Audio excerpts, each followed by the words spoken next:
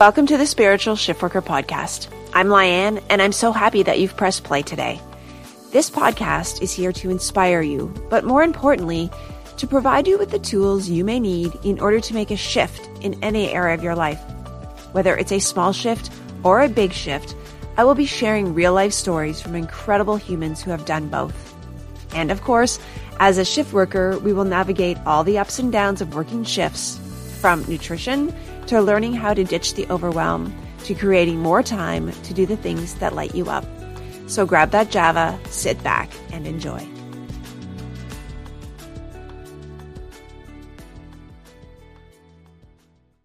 Welcome, beautiful souls.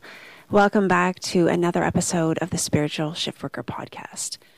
And today's episode fits perfectly into the theme of making shifts, and it's not always about the big shifts. It really is okay to pivot and change. And sometimes the little ones are really, really important. When we think of change, we often think of the big changes that we may have to deal with someday, like retiring, actually changing professions, perhaps moving countries. But today's guest brings it in a little closer to the everyday life.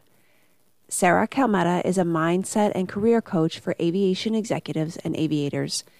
Sarah helps her clients build the foundational skills that are required to transition and pivot into those new experiences that come from their everyday life.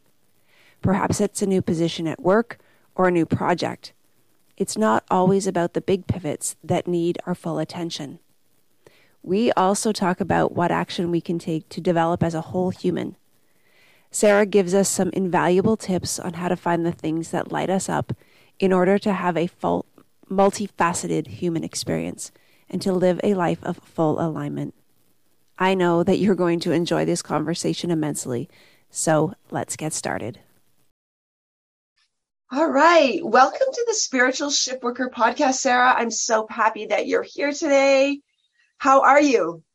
Thank you for having me here. I'm super excited to be on the show with you today. I'm doing wonderful. Great. So before we dive in, I always like to give my listeners a little bit of insight on our connection and how we met. So from what I recall, it's not been very long. We met inside a high vibe Facebook group for entrepreneurs and have done a few events together over the last, probably, I guess, since the spring. Yes. And I watch you on social, and I'm inspired by your calmness, your drive, determination, and then your overall joy for life, right? I just love that. And I would love for you to introduce yourself and share what you do and who you help. Yeah, absolutely. Thank you so much, Lyanne. It's been a pleasure to get to know you over the last, I guess it's been 6 months now. I mean, man, time flies so quickly. So I am a coach. I do mindset and career coaching for aviation executives and aviators. So I really focus on those transition points, the pivot points in life that we go through when we change our career. And usually it's people are thinking, oh, change a job, change, maybe I'm retiring. But actually a lot of change happens moment to moment, day to day in our roles. We get side projects, we get stretch roles. We've now become a manager of a bigger team or a different department. And with that comes a lot of change. And we don't have the foundational skills to handle them yet because we're not focusing on them. And as those changes come across, all of a sudden we focus and it feels really unsteady. So helping people to go through those transitions and to build those foundational skills so that no matter what pivot comes their way, they feel like they can handle it.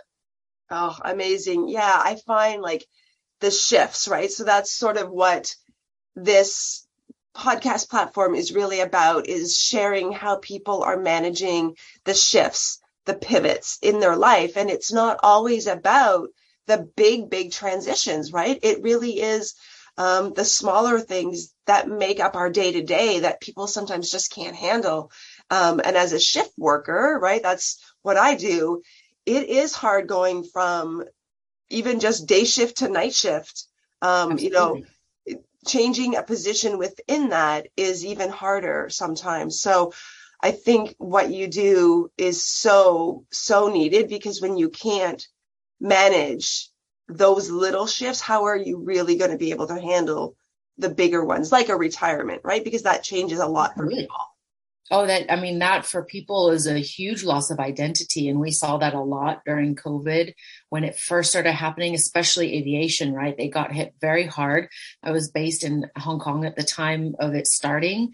And, that was near the epicenter. So of course, borders shut, planes stopped flying. A lot of people were laid off or put on furlough, and had a lot of fear. What's going to happen? Or I've been a pilot for 40 years. What am I going to do with myself now? And there were kind of two divergent camps of these people who embraced it and took an opportunity to set up a side business. And some of them aren't even going back to flying. And then there were this other camp where they literally their wives or their partners were beside themselves going, he won't leave the house. He's, this, that, she's stuck in there doing this. And they could not get out of the identity piece of being a pilot, and they no longer had that. So how do we build up the different facets of ourselves so that when things like this happen, because this is not going to be the last time, right? We're going to have other financial crisis or pandemics or, massive earthquake and flood. Who knows what's going to be, coming around the corner.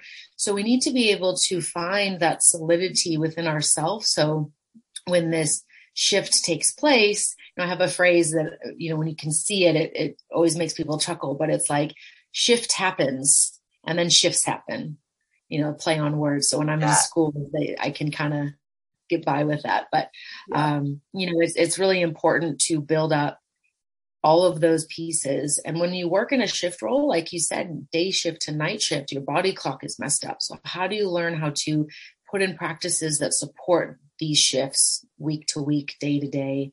And how do you understand that this is not permanent? We can intellectualize that all day long, but the actual experience of it not being permanent, we're so busy running around in our minds, we then don't pay attention. And, I love to laugh, but I don't want to laugh all the time. Can you imagine? It would just be nonsense, right? And it would be very difficult to connect with people. So yes, these things are great, but we don't necessarily want them all the time. So just reorienting ourselves to a different mindset. Yeah. I think when you just touched on the identity piece there, especially you don't, whatever career you're in. So I'm in policing, and I find that is so huge, right? So many people get in at such a young age that really is all they know for for 30 years. And then something happens like a pandemic or whatever, we as police, we're still out there doing our job, but sometimes the trauma of other events, so bringing into PTSD, they can't get out of that and working to get out of and make a transition, to make a decision. Do I stay in this job, or where do I go next? What's the next thing for me is very difficult for a lot of people. And so what do you think, how do you think that is, or why do you think that is that programming from childhood? Is that some kind of limiting beliefs why some people don't believe they can do anything else? Right. I think that's a great question. And I think that it's a multitude of factors. Some of it is programming from childhood, from our parents. What are those core messages that we received as we were in our very impressionable years? And then that's stuck with us. Part of that, we have this coach who talks about limiting beliefs, right? The limit and the serve. When you're in police force or the military or aviation, one of these, these jobs that have a very strong identity, and typically, you develop a language, right? Same thing, doctors and nurses, medicine. All of a sudden, the things that you talk about, if you're not in that industry, the connection can't go as deep because the analogies don't work. The stories don't land. Someone's working 9 to 5 doing accounting and you're out there being shot at, if you're in a really difficult district where you work. The worlds are just so vastly different that we create this construct in our minds of how we approach things, what we do. And we need to do that in order to be good at that role, to succeed, to continue developing our profession. But what we often do, we are taught by society that the career is everything, right? The job title, the money, more is better, bigger is better. You need to keep growing. Some people are perfectly fine to be a secretary their entire career, and there's nothing wrong with that. But we have this narrative that it's not okay. And so then we, get into this achiever's mindset, and we just want to do more, more, more. And it becomes this dopamine seeking activity. So then when that gets removed, we need to find other dopamine activities that give us that high. And so we turn to extreme sports. We turn to drugs and alcohol, sex, food, travel. We get this addictive personality to something else. So what we really want to start doing, and I try to also with my clients, help them to infuse this into their family lives, into their work lives with their teams. How do we develop the whole human? How do we look at the mind, body, spirit? And spirit is on the bottom. I have a triangle in my logo, and it's spinning to talk about the transition and the pivots that we have. But really that spirit piece is on the bottom. And so it doesn't have to be spirituality, if that's a triggering word for you. It definitely doesn't have to be religion. But what is it that makes you come alive? What is it that makes your eyes sparkle? It's not just being a police officer or flying an airplane or being a doctor. People have gardening. They write poetry. They, take their dogs for a walk. Whatever it is that gives you that spark, that's like, this moment is something I'll remember. That's what we need as our base. Yeah. So that when the job gets taken away and our mind is not being stimulated in the way that we are used to, or when we break a leg and we can no longer run marathons, right? And we're kind of grounded for a period of time, we don't just fall over. We have that base of, okay, now I have these other activities that still make me feel very good, that help me develop as a person and connect to a community. And then that way we can have another leg to lean on, so to speak. And so we just create a multifaceted experience rather than siloed experiences. And then that's really where we need to start looking. And I just read an article the other day, the younger generation, there's something apparently now called quiet quitting. And this is this term that means that they're still working. They're not quitting the job, but they're quitting the hustle culture. And they do not, if you are going to force them to work 60 hours a week, they'll leave, or they'll just sign off and they're quietly quitting for the day. And they come back the next day and they're ready, they're refreshed, and they're pushing back on this culture of like more, be super efficient and productive. We're not machines. Yeah. We need to inspire and motivate people in different ways. So it's really refreshing to see that. But I think we'll probably need another decade before it really permeates a lot of cultures, and we kind of need the baby boomer generation to retire because they're the ones in the top leadership at the moment. That's the mindset. That's what they're used to. So as it continues with each generation, we'll start to find those changes become more culturally the norm. Wow. Yeah. Wow. That is so bang on. And there's a few things I want to pick apart there, but in policing specifically, just given the way that society has gone over the last literally decade, right? A lot of services in Canada, I'm sure it's the same probably in the States, haven't hired as many officers, right? Budget cuts and crime reduction. And now, unfortunately, a lot of services are finding themselves behind the eight ball, sort of to say, where we can't find, or there's other reasons why people aren't just not applying for this job. And the ones that are, as you said, are this newer generation where they don't really understand the concept behind these careers, these high pressured careers, and they're getting into it. And then within a couple of years going, you know what, this really isn't for me, which is great, right? Make the decision. Yeah. But on the other hand, it's like, what can corporations do to prevent sort of, or not, I don't know, maybe give those people a little bit more advice at the beginning before getting into these jobs? Yeah, absolutely. I think what would be really useful, because of course we're being sold by the corporation. Like, why do we want to work there? And I remember when I was in university, I thought for sure I wanted to work for some big aerospace defense company like Raytheon or, Northrop Grumman or these kind of companies, Boeing. And then as I got into business aviation and I realized I can affect change here. this is dynamic. It's high pressure, but I love it. And I'm part of a smaller team. Like I know everybody and it's very intimate and I can get things done a lot more quickly.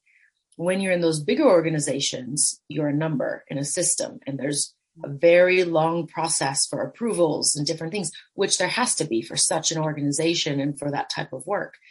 But it wasn't my energy. And so I think really having solid orientation programs, making it very clear in the first 90 days that people are in the role, what kind of lifestyle they can expect, rather than lying and going, oh yeah, it's, 40 hours a week and this and that. And then they come in and it's 90 hours a week and they're sitting there thinking, well, this is not what I signed up for. So just that transparency. And then really at a even younger level than that, we need to start having the conversations with children about emotional regulation, like give them an emotional education so they understand what they're feeling, how to ask appropriate questions, and how to choose something that aligns for them, and not making them decide when they're in high school that this is their career forever, but what kind of lifestyle do they want? And from there, can they start to look at their interests? Where is there an overlap? Where are there big gaps? Because we might have some polar opposite interests that don't really suit each other to be doing both at the same time. So understanding that at deeper levels will help us from the corporation side understand, okay, this person we can see from their profile is a great fit mentally, but lifestyle wise, not going to work. So how about we can keep the talent, but let's put them in this other role. That's going to be a better match overall on the holistic side. And I think it's going to take work from both sides. In the education system, I don't know about Canada, but I know in the US and I think around the world is really out of date. It's designed for the industrial era. And we, the Montessori schools and these other type of schools that are doing experiential learning, that's what we really need to go back into. It's not just programming of robots anymore. And so I think it's going to be a big effort by a lot of different parties, but we'll, as an individual, just making sure you speak about these things with your children and as a family, I think that's super important. Yeah, we do that so much. I have two boys, they're 8 and 12. And so I think given my own personal growth over the last, it's always been there, right? I've always known that there's something more than just typical work your 30 years and then retire, right? I've always known that. Right. But my, some other people within my immediate family still believe that you must do this, this, this, and this sort of the, right. And I'm trying to get my kids to think differently. Like, what is it that you really like to do? Now, my 8-year-old thinks he's going to be a YouTube star, but we'll deal with that.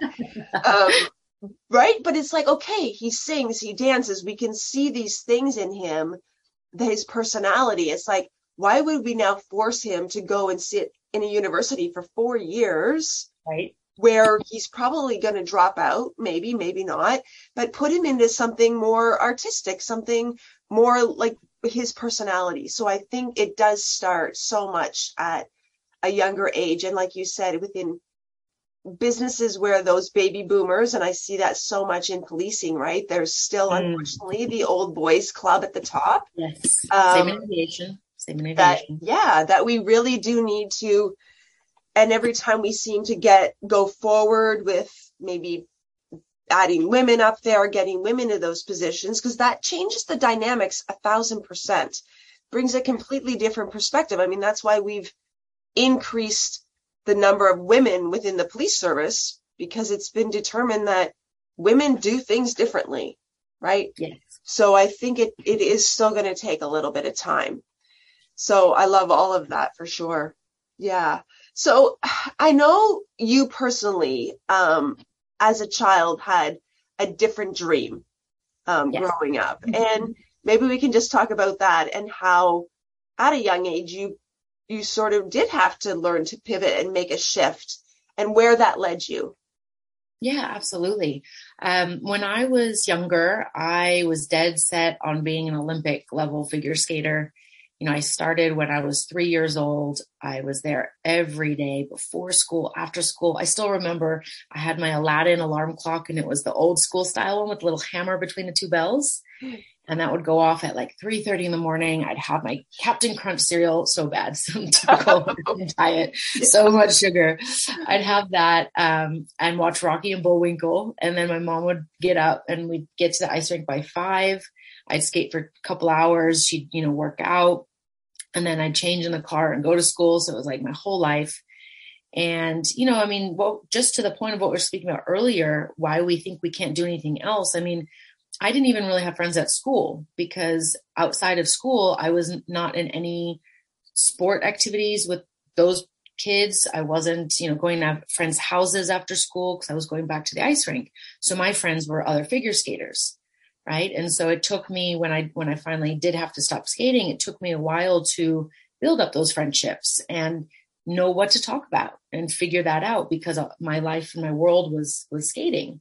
It was always about, how do we improve this or going to a strength class or, it was very physical and technical. And so, I did that very heavily until 14. And then, I just had suffered a lot of injuries competing. Falling on ice is not exactly kind to the body. It's quite damaging. And, I got to this point, I had microfractured my tailbone and just literally every day for a year and a half fell on my knees. And so they were always black and blue and swollen. And one day I couldn't really walk. It was so painful. My knees were super stiff. And so I went to the doctor and they did some x-rays and MRI. And they said, if you have another major fall, you'll likely need double knee surgery. The cartilage was very weak. And my mom was like, you're 14 years old. This is not good. And as a family at the same time, we were looking at moving from Chicago to Sedona, Arizona. Now, Chicago has a lot of ice sports. Hockey's a big thing. Skating's a big thing. It's a winter place. Yeah. Arizona, not so much. You can go snowboarding there in Flagstaff. Actually, a lot of people are surprised about that. But Flagstaff's ice rink, which was 45 minutes from Sedona, was more just for leisure, and for kids. It wasn't really competitive. If I wanted to compete, I would have had to be down in Phoenix. And that's a 2-hour drive from Sedona. And so my mom, we were looking at one point of having like a small apartment that during the week I could go to high school in Phoenix, skate, and then just come to Sedona on the weekends. But it just, with the injuries and everything, it didn't make sense anymore. And we had a conversation. I remember sitting down with my mom because for a while as well, I started to lose the passion. I have some bad coaches and, I was getting frustrated and my will and my zest for it and just the belief in myself got torn away through this negative reinforcement style of coaching, and, I just wanted to quit and give up. And my mom didn't let me right away, but we had conversations around it. Then with the knee pain and everything, we went through it and then made that decision. And she allowed me to make that decision of, okay, I'm going to do something different. Right. And, it was tough because that was all I knew. I swore I was going to go to the Olympics, go for gold, and then eventually become a coach and train other people on skating. I used to teach skate school when I was 13. With the little toddlers and stuff. And I just loved it. Yeah. And, in the end, I did end up becoming a coach, but just in a different field. So, that process, I remember, especially that age, right? You're 14 years old. It's like all of a sudden everyone, you feel like judgment is on you and, your body's changing. And then all of a sudden move to a new state and can't skate anymore. So, so many different things happened and it was a real emotional roller coaster for a period of time. And I did some Civil Air Patrol activity, which is Auxiliary Air Force. And that's what really kind of reignited the spark for aviation. I've always loved the stars and space and airplanes. And that gave me some more discipline, like focus. Every week we were doing something. I was doing marching drills. I was in charge of the squadron. I had a uniform that I had to have pressed and, spotless and all these things. So that kind of gave me a new channel in which to focus my energy. But just on my own, I've always been interested in personal development. So I would take different classes at the community college or, do something that would help my peers. I had like a mediator role in school where I'd help mediate between student fights and things like that. And that's what really allowed me to learn about managing my own emotions and not blaming other people or finding an excuse. And, I didn't necessarily have that modeled for me. My mom was a single mom before she remarried until I was, 10, I think.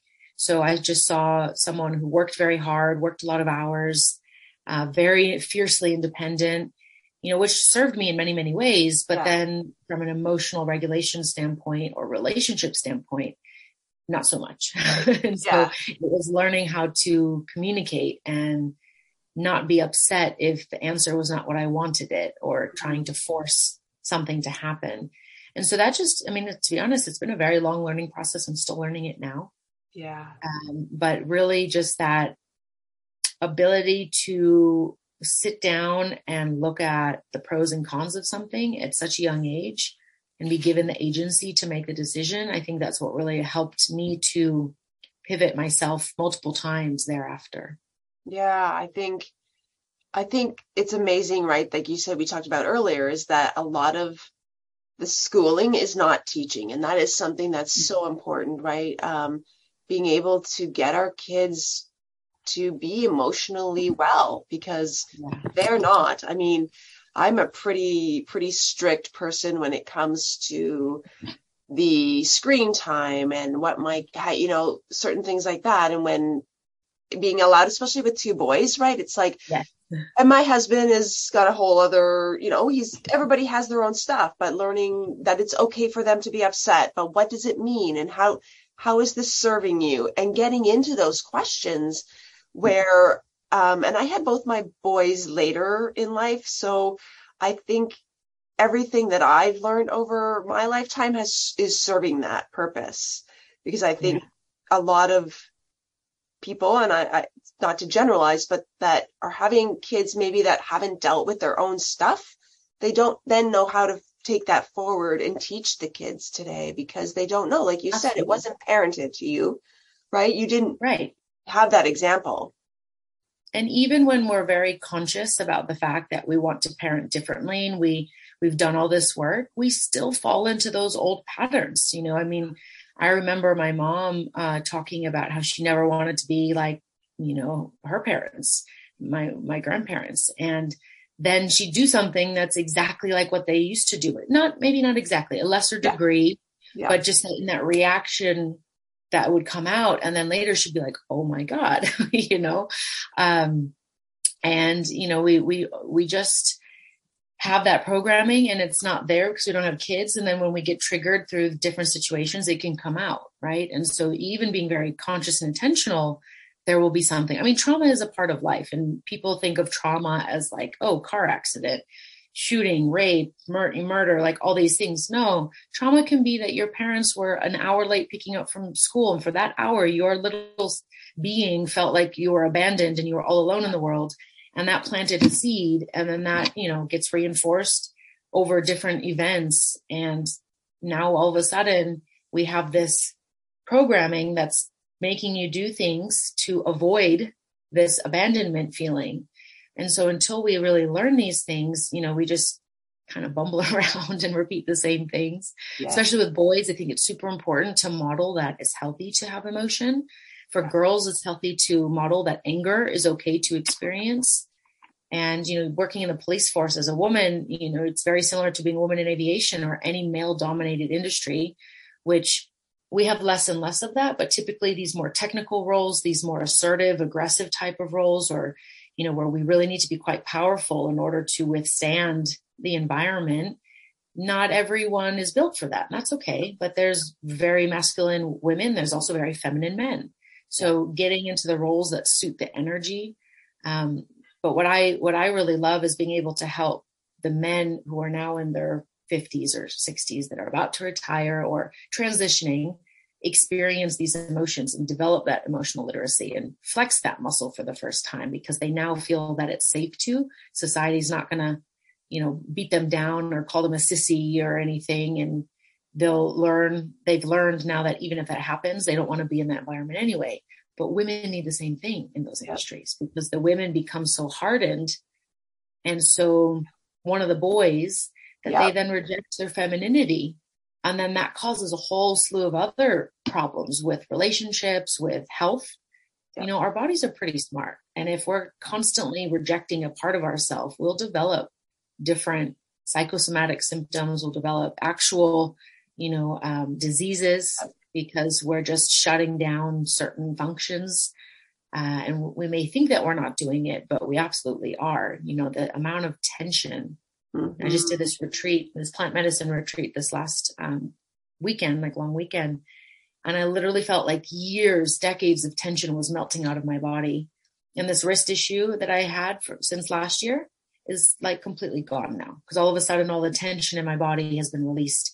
I didn't even realize it was there. I thought I had done a lot of work and it was really good. And then all of a sudden I'm like, whoa, So it's really important that we have these conversations and we invite people, slowly. We can't tell them, we have to show them. Yes. We have to just invite them to try. And then eventually, they feel safe, they feel confident, and then they can, come and take a look.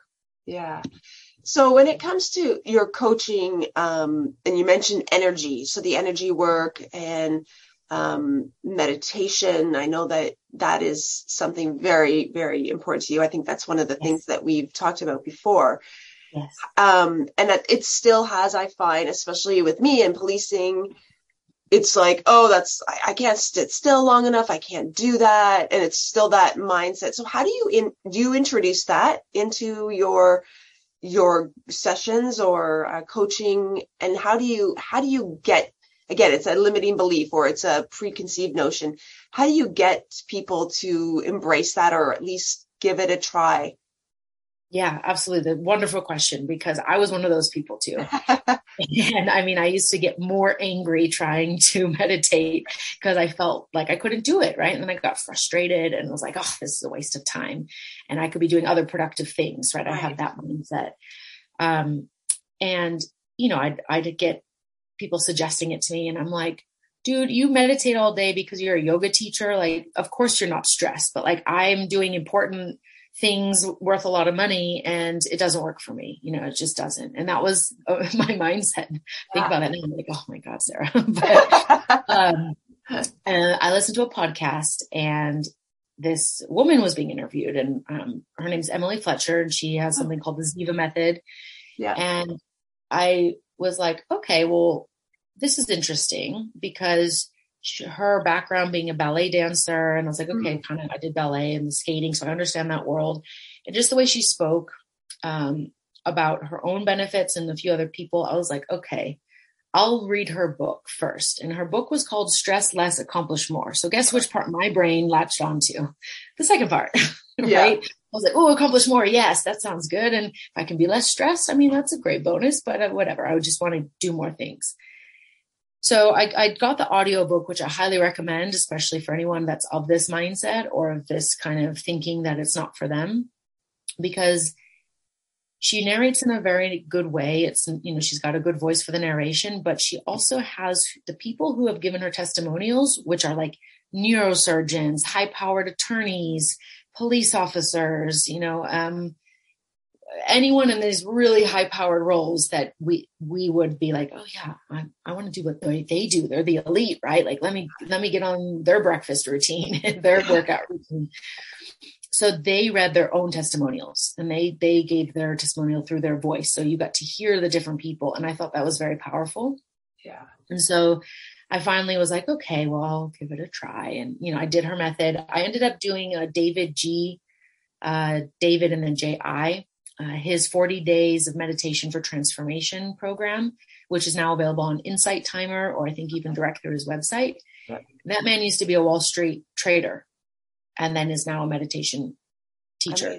Amazing. And he looks like a Harley riding Santa Claus. He's just got this super laid back California vibes. But knowing his background is, again, I was like, okay, there's got to be a reason why these people who I think I want to be are now switching gears and going over here and are wildly successful and seem to live a way happier life. And so that's what really allowed me to get in and experience it. And, his 40 days takes you step by step. It's not just like sit there with your eyes closed, empty your mind. That's not how it works. Like you're a human being, you will have a thought and that's okay. What it's about is observing those thoughts and starting to understand how your mind works. What are your patterns? It's about focusing your mind. So you can actually meditate on the color yellow. And that could include anything that's yellow, a submarine, an umbrella, a canary, a diamond, mustard, and these are the things that are going to be coming into your mind, but you're focusing on yellow. Right. So it helps you to cut out the other chatter. Sometimes we're ping-ponging around. It helps you to have more linear, structured thinking, and it calms your heart rate down, improves your breathing. It's cooking is meditation. The way that I incorporate meditation with my clients is, what is it that makes you lose all sense of time? Yeah. That is meditation. That could be cooking, reading a book. That could be drawing, painting, braiding your daughter's hair, playing baseball, whatever it is that you lose all track of time. That is your meditation. So how can you do a little bit more of that? Just 5 minutes. Yeah. Start with something super small. Everyone's got 5 minutes. Even if you have young children, you can lock yourself in the bathroom for 3 minutes and listen to a song or do 3 minutes of breathing, right? And put some headphones on just for 3 minutes. Yeah. So that's really how I invite them to do that. In my main program, I've got a few guided meditations for people to go through. And then I run a meditation membership program where it's just every week, 30 minutes. We get together, we'll do a little bit of kind of mindset and introduction to that day's concept, and then how it could be applied in daily life. Because I'm really big on how do we make this a part of your life? This is not secret. It's not just this routine that you set and, it kind of sits there like, a decorative thing in your home, but it's something that you're using all the time for your benefit, and which type to use. Right. Like, do I need the moving meditation today, or do I need the sitting meditation today? We don't need to use a hammer when we have something to turn. We need a wrench. So how do we pick the right tool? And then, it's all recorded and you can go back and listen to them. It's essentially like a yoga nidra style. I'm guiding you through. You can sit there or lie down, and then you just get the introduction to it. And, I've had a few clients who are in there who, one of them, she's a pilot, and she said that she would get really tense and anxious before flights. She wasn't able to sleep, it was kind of impacting. And then now she is so calm after them. And she's like, I used to get angry after meditation, and now it's like, I just feel good. And her cat will come and sit on her lap every time. And so, we all kind of smile about that. And it's just really lovely to see people raising their hand and asking the question, like what I did. I saw this person with this result that I wanted. I was skeptical, but I thought, okay, it's working for people. I got to give it a try. And I did. And, that was just the beginning of this journey. And there's so many different ways and teachers. This one teacher over here might be too woo-woo for you, or too pink and too much bubbly energy, and this one over here might be too stoic. So finding the person, like, what flavor of ice cream do you want? Just that's what you can go out there and find. There's all sorts of meditation. Yeah. And I know some precincts, not all is a police force thing, but I definitely know there are some precincts, some sections of the military that are starting to bring this in, especially like the elite forces. And it's making a huge difference. Yeah, it definitely is needed. And it's something as well that I've put out there within my service as well, because it's seen, but I find, so does bringing it into these, are you bringing it into corporations, like into these businesses that you're actually like doing some of this training with, or are you doing it just in your individual coaching? Because I know like both. Yeah. Yeah, definitely. Because the thing for the companies is they want their employees to be sustainable. They don't want to have high turnover, because that costs a lot of money to train new people up. It puts more stress on the managers, because then they have this constant like training scenario where these people can't yet be left alone or unsupervised. So their hours are longer during these training periods and they feel more pressure. So how do we relieve that pressure? How do we give them the tools that they can self-regulate first so they don't explode? And then they can also manage and help guide these people that are coming in and make sure that they're building these practices from the beginning. And so, I haven't yet found anyone that's had a problem with it. I just use different words. Yeah. I come in and I talk about resilience. I talk about mindset, sustainability, emotional co-regulation. There's a lot from Harvard Business Review that's out there. There's a lot of neuroscience studies. So it's no longer this like, oh, it's just philosophy or it's just psychology and that's not real science. There's a lot of studies now that show, so, I'll put up some photos of what our brain looks like before and after meditation and how we move from, the neocortex to our reptilian brain to, and I might've gotten that backwards, but how we move from the reptilian brain to the part of our brain that's for thought, long-term and planning and safety. And, just giving them some examples that they can then see like, oh yeah, that's life. Like that's what I don't want anymore. And what do I want instead? So just helping them to switch the gear from what they don't want to what they want. I always use the analogy. I know people watching can't see this, but I have it. I'll show you. I have this that I drew in my book and it's a donut. Okay. Most people focus on the whole, not the donut. But if I come in with some Krispy Kremes, like, is anyone going to go, oh my God, Sarah, these donuts are crap because there's a hole in it? No, you're going to go, yes, donuts. Yeah. Right? And you're just happy about it. That's Plus right. you can put your finger in the hole and you can like walk around and not get your hands all sticky. So there's a lot of pros to the A whole. lot of pros.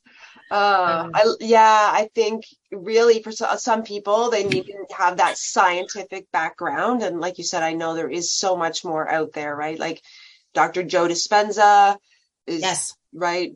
How basically rewiring your brain and all those beliefs and being able to Our thoughts create our reality. Totally. There could be two people in the same situation. One views it as like a miracle and this was the best day, and the other person views it as horrible. And at the end of the day, everything is energy.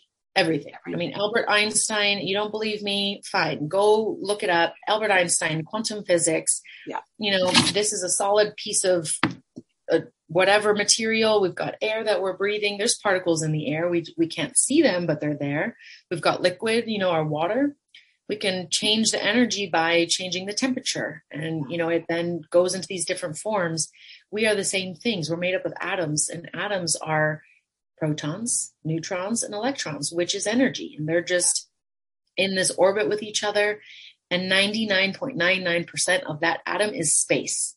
Yeah. Pure space. Yeah. So we just happen to be vibrating at a level that creates this density. That means we can't walk through walls. But our realities are all different and how we perceive things are different. And so our thoughts really create our experience. So if we can start to change our thoughts, then we change the beliefs, which changes our behavior patterns, our actions. And that's all we need. We just need to plant these seeds. And if the younger we can do, if we have children, the more we can plant those seeds, the more we can nurture them. And then as we get older, we learn how to, okay, this seed that was planted for me has borne a lot of fruit, but I'm tired of this fruit now. I would like that fruit. Right. Okay, I'm going to plant this seed, and I understand it's going to take some time, right? We don't plant a seed and the next day go to the garden and go, hey, where's my apple? We know it takes some time and effort and willingness to weed out what no longer belongs and plant the new things, nurture it with the right ingredients. So as we start to do that for ourselves, it's just a big science experiment. Yeah. So for all the really logical, rational people out there, it's for yourself testing and having your own control and your own variables. And what is it that works for you? Don't throw in the kitchen sink and go out there tomorrow and, I'm going to meditate and I'm going to go to the gym and I'm going to become vegan and I'm going to do this and that. And, it's going to be too much for your system. You won't stick with it and you'll get frustrated and then you'll go, it doesn't work. That's right. Pick one thing. Just pick one thing. How do you incorporate it? Tiny little bites of it. And then eventually that becomes your norm, that becomes your habit. And then what can you layer on top of that? Yeah, making it a lifestyle, right? Rather than just, especially for busy people, like, making it a lifestyle. And it does take time. Like you said, it doesn't you can't just do it once and think it's going to happen. You have to do it, make it a practice. That's, meditation practice, but every day is different. And like you said, I like that it isn't, one size doesn't fit all. No. For meditation, right? Like for me, I have, and it's funny, like I have also done Ziva Online. That's sort of what tricked me back in when I was dealing with my overwhelm and sort of just not wanting to, I was like unfulfilled at work and just not wanting to really do much of anything. And I found Emily Fletcher, and it is a different way of meditating, but it's so easy to follow. I find she was really good, but there's so many out there, right? But it's really about finding something that gives you joy, right? And Absolutely. Do more of that. Just do more of it. Yeah. And life is meant to be joyful. Yeah. We come and we create these difficult, like, oh, why can't I love myself? Why can't I have fun? Why can't I allow myself to play? It wasn't modeled for you. That's okay. It's about learning how to allow yourself, giving yourself that permission to just try something different. Yeah. And it might be uncomfortable and it might take time for that practice to really become solid, but it's that intention as well. Like, why are you wanting this? Mm-hmm. What is that going to afford you when you can be clear-minded and make decisions and reorienting your thoughts to be in the positive, not asking the question of what do I not want? Or why don't I want this? Instead of saying, I want to be less anxious, saying, I want to be more peaceful. That's right. Words matter. Words matter. It's like, this won't land for everyone, but for those who remember FM radio and being like in the car going on a drive, and you go through this like town, the signal's not as strong and you're on 99.7 and all of a sudden it gets staticky and you just go to 99.8 and it's clear again. Yeah. 0.1 of a channel change, not even a full channel change, right? Just 0.1. And all of a sudden you have clarity. So that's all we need to do is just turn that knob a little bit. And how do we give ourselves more joy? Making a list, anyone who's listening, go and make a list of what makes you lose track of time, what makes your eyes sparkle, what, if you could do every single day. And if there was no concept of like time and money and any constraint, what is it that you would study? What is it that you would do?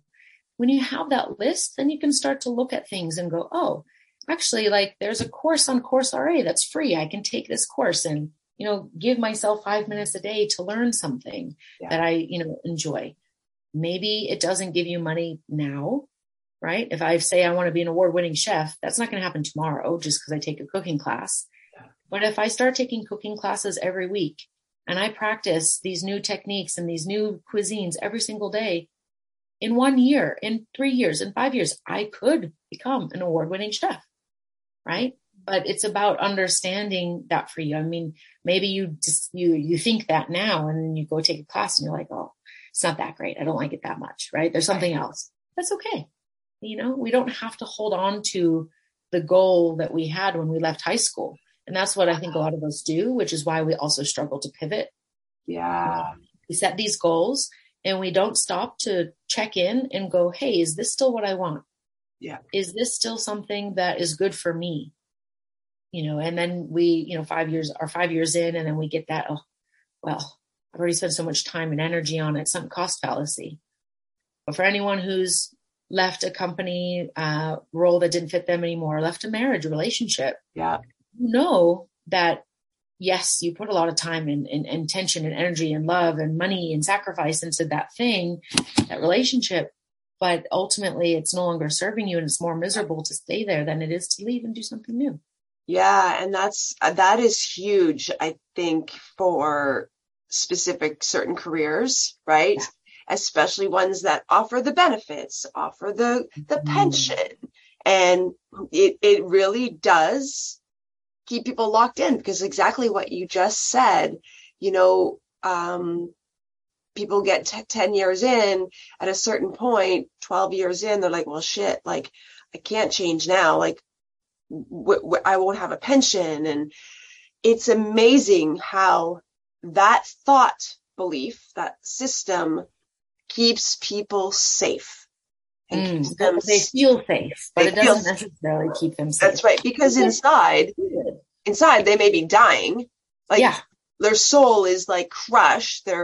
the life is being sucked out of them, and Right. yet they're still not making the connection between it. They're only thinking of, oh, I've got to stay here. It gives me the money. It gives me the illusion of safety, like you said, instead of just finding something day by day that maybe eventually they can make that change, right? Yeah. And is that sort of where for people that you work with that are in that position, right, where the career is just not fulfilling them anymore, but maybe financially they can't make that shift or that transition overnight? Is that how you sort of prep them? It's like, find one thing that you really like to do, and how do you prepare them for being able to make that life-changing decision? That's definitely where we start. We start looking at what are the things that they love to do? What are their skill sets? I mean, we go through ikigai exercises, right? What is that intersection in the middle? Do they have one? And how can you transfer your skills across? I mean, stay-at-home mothers think that they have no skills. Yeah. They have time management skills. They have emotional regulation skills. They have, mediation skills. So many things can be transferred. And I've seen some incredible LinkedIn profiles. There was this woman I came across, and it was like CEO of a toddler. And she wrote like time management, negotiation, and something else, conflict resolution as her like top skills. And the way she wrote her summary and what she did as a parent, I was like, I would hire this woman, because she's got the skills. And all mothers will have those skills. All fathers will have those skills. Maybe not to the same degree. Maybe they can't do contract negotiation, but they could be in a role where they can help internally, right? There's a lot of things that you can do. Ex-military people struggle often to come back to the civilian world. Mm-hmm. What are the roles that they could go into that are going to be in line with that linear thinking, that's going to be in line with systems and processes, right, and that type of thing? We can transfer our skills to a lot. And at the end of the day, that technical crap, I can teach you that. Mm-hmm. I can give you a book. I can give you a process. You can follow a checklist. Congratulations. You can do the job. You might be a bit clunky in the beginning, and you develop your own artistry with it later. I mean, a neurosurgeon, the first time they're actually performing a surgery, they're with another surgeon, right? And they're watching, and they've got the textbook, but they don't just read the textbook and then do it, yeah, right? There's a process. So it's the same thing for us. So how do we then invite new things? Going to some of these social clubs that people think are a waste of time, that's where you build networks. Mm-hmm. And you never know who you're going to meet there. So I then also really work with my clients to start doing those types of things, because, I mean, look, we met in a group online because we're both interested in, we're high vibe entrepreneurs. We're both interested in doing certain things. We connected, and now we're doing this podcast. Yeah. If I hadn't joined that group, you hadn't joined that group because we didn't have time and we had to do the other things of our business or go to the gym or whatever, we wouldn't be sitting here right now. And so a lot of our roles, like I invite everyone to look at the position you have now in your career. How much of that was actually because you applied to a job cold and sent a CV? And how much of that was because you were invited to apply for that role, or you were headhunted, or you were connected through a friend, had a casual conversation that led to something? Right. If you really look at it, you will have that experience. Yeah. It's not going to just be you saw an ad in the paper, you applied, and you got it. Maybe your first job. But from there, it's been a very different story. And a lot of times we forget that, and we think we have to do it on our own, especially in North America, mm-hmm, or Western countries. It's like, move out of the house as fast as you can and like do all these things on your own. And you need the big house and the big car and the vacation home and whatever else, right? Whereas in places in Asia, like India or China, the families, the nuclear families are much larger. Mm-hmm. But then the grandparents are helping take care of the kids and doing the cooking. And, there's shared utility bills and there's shared vehicles. It's, 10 people living in a big home with 3 cars instead of 10 cars in 10 different homes. Right. I mean, imagine we started just living in that way then we could, and that's not for everyone, that's fine. But living in a way that was utilizing resources at a better level and allowing you to have that time to do these things. Right now, you're living in a way that doesn't allow for it. But how can you then leverage the people in your life and utilize everything around you to be able to allow that to happen? Again, you can create it. I have had people say to me this last year, like, oh my God, Sarah, you've been traveling everywhere. Even when we got home, you're like, so where are you right now? Yeah. And they're like, I wish I could do that. And I'm like, you can. Oh no. And then all of a sudden the excuses start coming. I went through it too. I went through the excuses. And then I realized they were just excuses. They were just to keep me safe or to keep me in a comfortable area. But I didn't want that comfort anymore. And even though it's been hard and scary, my mindset has been, whatever is supposed to happen is the experience that I'm going to have. And if I get into a spot of trouble, I've got people I can call on, right? I've got family members, I've got friends, and no, they're not going to pay for all my bills, but they'll give me a roof and I'll be able to have some food and figure my shit out. Worst case scenario. Yeah. It's not as bad as we think. And it's also about understanding, like, what do you actually need? Right. We were talking about living in the RV and traveling. It's a lot of this stuff that we accumulate is stuff, it doesn't make you happy. And it's, again, that dopamine rush when you buy the new guitar, you buy the new car, you buy the new lamp, whatever it is, you get a momentary high and you feel good and you take a picture and you post on Instagram and like, oh, look at my beautiful place. Look at my new thing. And then, the next day you're right back trying to fill that hole. So these activities will give you that hole internally filled. And then everything else is just a cherry on top. Yeah, so true. We can live with so much less when you start to go inward and determine what it is that really actually lights you up, what really makes you happy. It's not the stuff.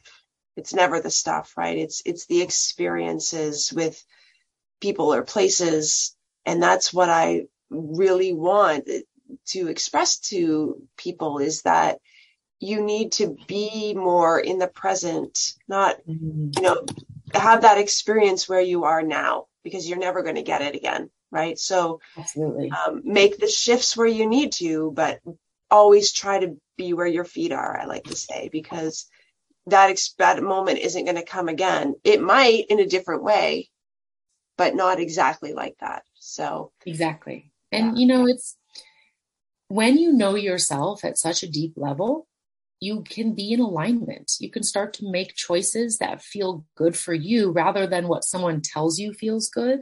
Yeah. And that's really what it's about is, we have a lot of knowledge. We have a lot of information, but it's not wisdom because we haven't applied it yet. Right. And so this was described in, I just did a 10-day Vipassana course. It's a silent meditation course. And, one of the things he mentioned was like, you can go to a restaurant because you've heard this restaurant has the best food. And so that they have good food and you've read the reviews, right? You have this information. Then you sit down and you're seeing the people around you eating and you see their facial expressions and you see that they're enjoying this food so much. So you have the knowledge, yes, this is a good choice. This is good food. But it's not until the plate comes to your table and you actually eat it that you have the wisdom and experience of saying, this is delicious food. Right. And so that's really what the 3 levels are. We can go and read a book. We can go and watch other people with the result. But until we do the thing and experience it, then, we stay up in the head. We stay up in the mind, and our head is not reality. No. The voice that we use, our actions, that's our reality. And when we start to change the operating system up here and we rewire those pathways, that's when we rewire the brain and belief patterns and we can take full ownership for our life. Really, that's what we need to do. Yes. Take accountability for the things that we are choosing and not choosing, because failure to take action, not taking action is still a choice. Staying stuck in a habit is still a choice. And so this one coach I worked with, his name's Jason Drees, and he talks a lot about success being the starting point. And I believe that very much. It's the mindset of success. What do you need to do in order to get to where you want to go? You feel, being an athlete, you visualize you have the result, and you get into that feeling so that you can then start to create the patterns and things you need to do in order to get there. Every athlete, you talk to any competitive athlete, they visualize before they get out on the floor and compete. They see themselves lifting their weight. They see themselves crossing the finish line, and they create this feeling in their body. And when they get out there, I was lifting weight out on the competition floor that 10 minutes before in practice, I was failing. Yeah. But I went out there and I was like, I see myself on that square right there, and it's going to be a perfect lift, and I'm going to lift it. And I did. And it happened. But before, I was in my head and just like, I don't know if I can do it and this, and I would fail. So it's the same thing. If you think you are going to fail, you're going to, because you're not creating the environment that you need. And then another point, the sticky point in our pivots, is people do all this work, they get to a stop, and then they stop. And they think, this happens a lot with like new managers, and they get to kind of mid-level management, and then they just stop doing all the things, and they're like, I've made it. And the environment changes around them, and then they get left behind, and then they're like struggling. They want it to go back to the way it was because they're not willing to change anymore because they've done all this change. But change is always going to happen. Always, right? We're always growing, always learning. And if you're not, you literally are standing still. You're not doing anything with your life, really. And I like what you said about even not making a choice is a choice. And that's where I see a lot of people that, especially within the policing, who are so stuck in maybe the past of how it used to be. And it's like, well, but you're making a choice to stay there. You need to start looking the way we want it to be. And as individuals, that's where we need to start. We start with ourselves, and then it goes out, right? You show other people what is done. And then as the collective starts to change, that's when real change occurs, right? We want to create the world we want to see, but we need to start individually. Absolutely. And people think like, oh, can I really make a difference? Is my one vote going to count? Is my one purchase decision going to count? It is. Yeah. Maybe you're not going to change it overnight with your one action, but you then inspire people around you to do different actions. And if you're not willing to do those actions, why should you expect anyone else will be? Yeah. Oh, I love it. Oh my goodness, Sarah, I could probably talk to you like forever. So, but maybe you can just share with the listeners where they can find you and follow you on all the socials. Yeah, absolutely. So, I go by Sarah the Pivoter, Pivoter. If you look that up on Facebook, LinkedIn, Instagram, you'll be able to find me. It's in there. So please do reach out and connect. I do lives, interviews. I share a lot of resources, and can find information about the meditation program that I have, and a busy mindset reboot for busy professionals program that I have. It teaches you how to reset yourself in just 3 minutes per day. So it's one that's, often very popular. And you can always just send me a DM if you have any questions, whichever platform. Instagram and LinkedIn tend to be where you'll get me the quickest. I just like to play in those playgrounds a little bit more. Yeah. What else? The program that I run for aviation, I do run it for companies, but if you're in aviation as well and you're interested, I'd love to have a conversation with you about that and how we can pivot you to having a sustainable and impactful experience. Amazing. Well, Sarah, thank you so much. And everything will be in the show notes as well. Thank you so much, Sarah. It's been a pleasure. Thank you so much for having me. Thank you so much for being here with me today. If you loved this episode, make sure you subscribe and share it with someone who you think would love it too. And a 5-star review helps get the Spiritual Shiftworker podcast out to those that need it most. I can't wait to connect with you online, so make sure you follow me on Facebook at The Spiritual Shiftworker and on Instagram at Liane Magahi. It's time to enjoy the shift, one breath at a time.